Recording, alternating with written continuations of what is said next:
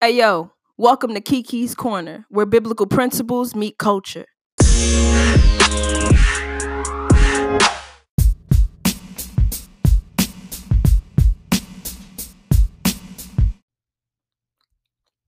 Hello, everyone. My name is Kiki Francois. I am your host. This is my corner of the world where I get the opportunity to be holy as Christ has called me to be holy and cultivate a space for others to join in. Welcome to season 2 of Kiki's Corner. Please go and stream season 1 of Kiki's Corner on Spotify, Anchor, Apple Podcasts, YouTube, and Overcast. There are 6 episodes included in season 1. I talked about critical controversial issues that our current generation faces, from sex to imposter syndrome. So head on over there to season 1 for a recap. As a reminder, Romans 12:2 guides everything we do on this show, and it reads like this: do not conform to the pattern of this world, but be transformed by the renewing of your mind.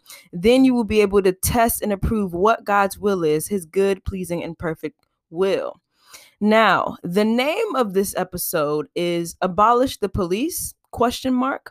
And this notion seems radical until you or people you know are victims of police brutality on a consistent basis. And I know that I've talked about this topic on an earlier episode from this season called Where's the Church? Policing Justice and Black Lives Matter. And the outline of that episode was explaining the role of the church concerning policing, justice, and Black Lives Matter. And in that episode, I specifically discussed the history of policing and the contemporary effects of the historical nature of the police against Black bodies. And I also said, how the police benefit those who are white, wealthy, and well-connected in today's society. And on that episode, I discussed the meaning of Black Lives Matter and the definition of justice. So head on over there to that episode to make this episode make more sense. Because this episode is just a continuation of that one. But 2 questions from that episode that stuck out to me was this that I asked. I said, 1, how can you reform a racist root? And 2, how can you redeem a department that was meant to catch slaves and control Black bodies? And I want those 2 questions to be in the back of your mind as we dive into this conversation. As you know, the focus of our conversation will be abolition. And, the title of this episode is Abolish the Police ? And so the first question is, should we abolish the police? Is that a reality? And if so, what are the next steps to making that happen? And I talked about the history of the police from that last episode, so please go and listen to it so you can be caught up for this episode. But Sean Illing, in his article, The Abolish the Police Movement, explained by 7 scholars and activists, said this about the phrase abolish the police, because I don't think people really know what it means, or it has different meanings to different people, different scholars, different activists. It has a different meaning to me. And so he said this. He says the phrase has created plenty of controversy, especially on the right, and even sounds a tad extreme for people on the left who believe that our way of policing is broken, but shudder at the thought of doing away with the cops entirely. He claims that, and this is Sean Illing, who I'm talking about, he claims that we can look at it from, a policy proposal, or you can look at it from a rhetorical device in the window of discourse, which is something accepted by others. So you can look at the term abolish the police as something that's just like, okay, we're going to actually propose policy. We're going to put this in writing. We're going to put this, to the forefront for action to be taken place. Or it could be used as, a rhetorical device to frame a conversation, something radical that kind of shakes the room. Sean Illing also claims that everyone doesn't agree on the term or meaning of abolish the police. And I like what he says about the issue being a moment of root and branch transformation. And that aligns with my question from earlier. Can you reform a racist root? If the whole thing is corrupt, how can we effectively use it in America if this is happening on a constant basis, where Black and brown bodies are being racially profiled, targeted, put into jail, and, sometimes murdered? How do we do this? How do we wrestle with this institution? And also, what does it mean to eliminate law enforcement? And so here are just some opinions and some strategies and some ideologies in the air. So political scientist Jen Jackson from Syracuse University said this: by abolish the police, I mean building a world where we do not rely on anti-Black white supremacist institutions of order to regulate society. This means that alternative forms of order might be embraced, like community care networks and justice structures rooted in restoration rather than punishment. And then she also says a little bit in her comment, to build a free world and sustain Black futures.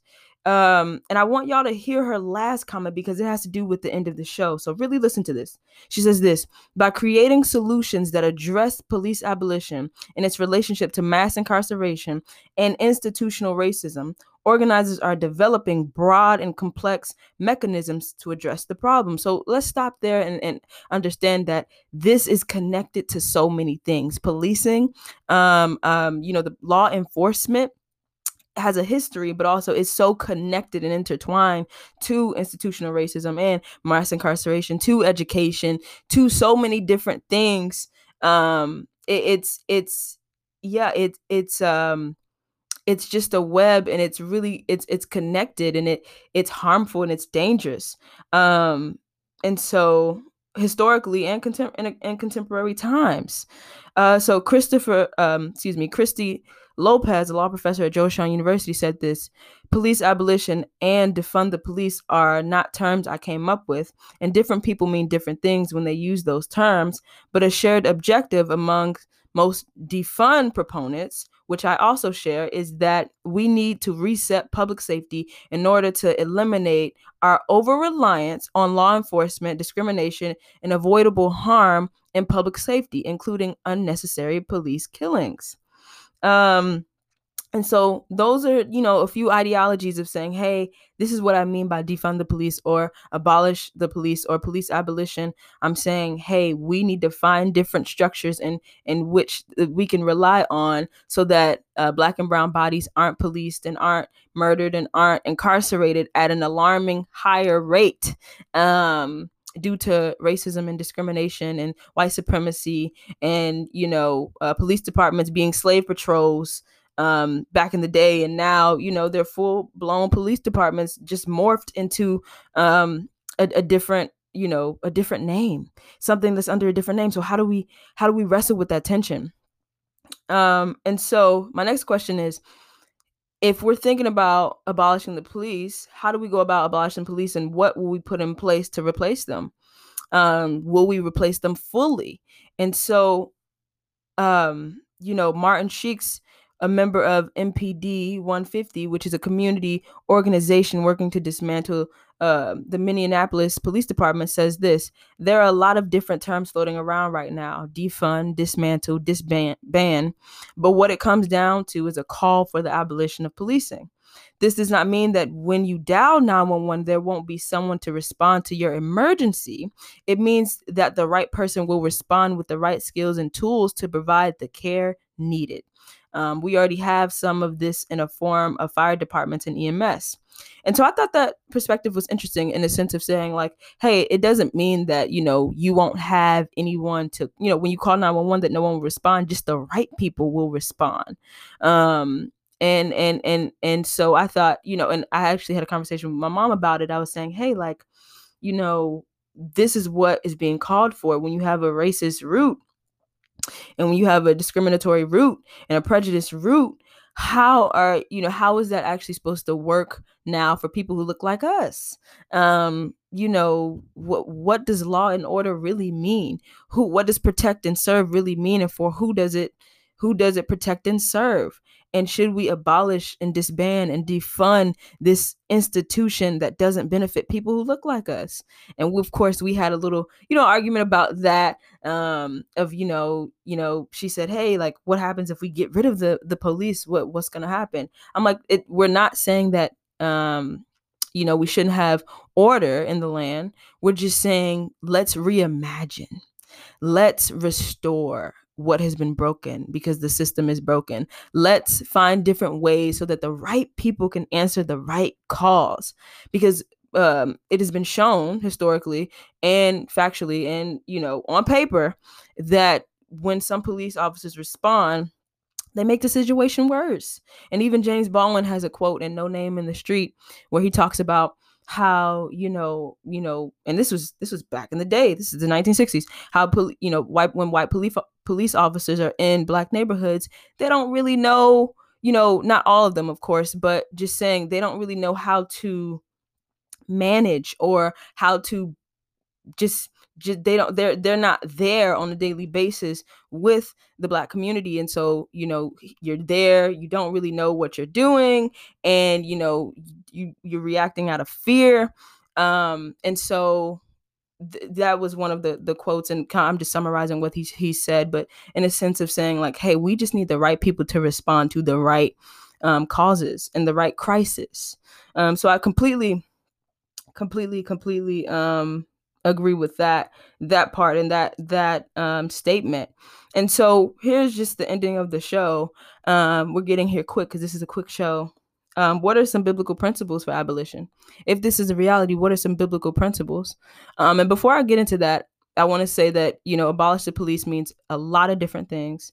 And for different people, whether that's defunding the police and taking the funds that the police officers get and investing them into different, communities for the youth, whether that is completely abolishing the police and saying, hey, like, we want to disband the system and find other ways of public safety for our communities who have been disproportionately attacked and disproportionately discriminated against because of the color of their skin, brown and black communities.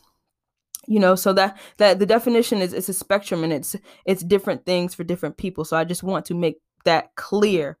And so when I say what are some biblical principles for abolition, I think that, we as Bible believing Christians are limited in what we can say, and I think the church, I think we're limited in what we can say. Well, not necessarily what we can say, but in the sense of we're limited in what we can do if we're not in the public square, right? So I think that the church should always be in the public square, fighting for justice here on earth, knowing that the divine justice will come, but that knowing the divine justice will come, but that doesn't mean we don't do anything. So first we have to figure out where are our bodies and how do we move them into places of influence, right? So whether that's law, whether that's, being a judge, a DA, different things, and being in the public square, really being in the forefront, affecting change. Yes, being in the church, but also being in the public square. I think that's super important. And so, and that looks different for everybody. So I don't want to just label that as just one thing. But I want to say this before I really get into, the biblical principles. Isaac Bryan said this. He says, our current model of policing and accountability is rooted in punishment and was constructed as a mechanism to maintain slavery, segregation, and the protection of property rights. All of policing, historic and contemporary functions, have been harmful to communities of color and especially the Black community. And so I think that's important to meditate on and to listen to that, of saying, hey, slavery, segregation, and the protection of property rights, that's historical, but that is also contemporary, and it's still playing out today. So I'm reiterating, I'm going back over this same thing because I need y'all to understand that when people talk about abolish the police, this is what they're talking about. This is what they're talking about. This is what's being talked about: the segregation, the slavery, the protection of property rights. It's just all in different forms. Right. And so, and it has been very harmful to communities of color, specifically the Black community. And that's just the truth. That's what we have to really realize. And so I think the first biblical principle is acknowledgement of history. And that begins with education. So the first biblical principle is confession. This is what we've done as a country. We have turned slavery into mass incarceration, and it is infecting Black and brown communities by design. Mass incarceration is the new slavery.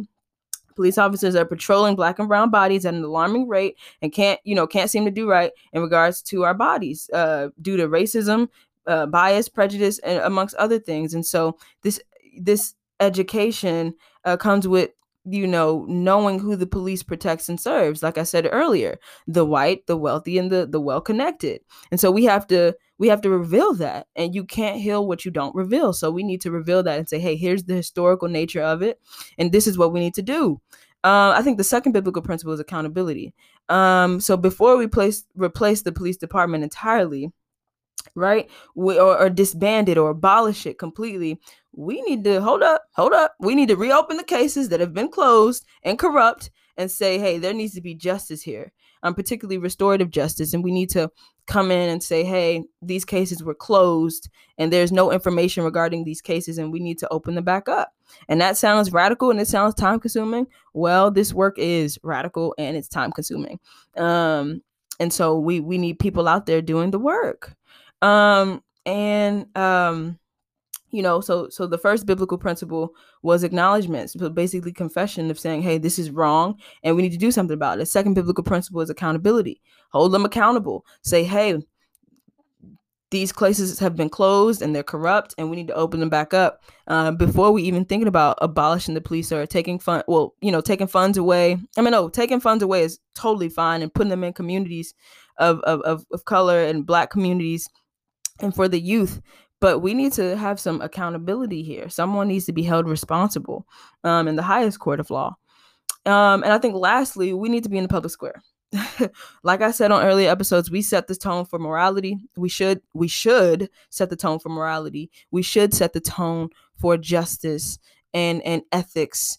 And we need to be in the public square in some form. You cannot just sit on the sidelines with issues like this. And so, when people are calling for the abolition of police, they're saying, hey, we need to dismantle systems that has oppressed Black people and people of color. And we are calling for reimagination. So I want to tie this episode up. Listen to me here. I'm calling for reimagination of what public safety could look like.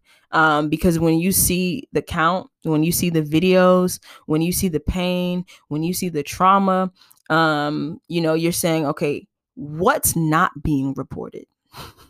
What's not being recorded? You know what I'm saying? If we didn't have a camera phone, what's not being recorded? What do we not know? What are we just finding out? So what tools need to be in place to replace, the police department, if we're actually going to do this, if this is actually a reality? How functional is it? Is it long lasting? And what will be the backlash? And so there are so many questions surrounding abolishing the police. And who's going to do that work? I think that's my last question. Who's going to do that work? And that's why I say we need to be in the public square. There are people who are already doing the work. Applaud to you. But there needs to be more people to join the work if this is going to be a reality. And so, yeah, that's all I have for y'all today. Y'all have a great day, and let's pray. Heavenly Father, as we come to you, Lord, we just want to thank you for who you are. Lord, this is a very controversial topic in our nation today. And Lord, we know that you provide all of the answers and all of the wisdom from above. You said if we just ask without doubting that we will get wisdom. So Lord, help us get wisdom to reimagine a system that has been corrupt, Lord, and to not just reimagine, Lord, but to set in standards and things in place that will be long lasting and things that will honor you, Lord, when it comes to safety. We know our safety is important, Lord, and we're not trying to not be mindful and aware of that, Lord, but we are saying, hey, our safety is in jeopardy because of something that is supposed to protect us. So God, we're asking for confession, we're asking for accountability, and we're asking for more people to be in the public square, and to say what is right. What do you want us to do, God, and how do you want us to act, and how do you want us to proceed with reimagining what this country could look like? So Lord, we love you, we need you, and we cannot do this without you. Amen.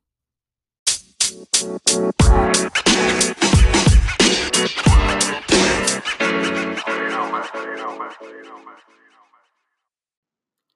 If you like what you heard, please follow me on Twitter and Instagram at Kiki's Corner Podcast. That's Kiki's Corner with an S podcast. Check out my website, kikifrancois.com, for bookings, content, and past episodes from this show. I update the website weekly, and I'm constantly on Instagram. Y'all should just call me the late night preacher. If you would like to be featured on this show, please DM me on my Instagram or email me at kikiscornerpodcast@gmail.com. That is all that I have for y'all. Y'all have a beautiful week. Peace.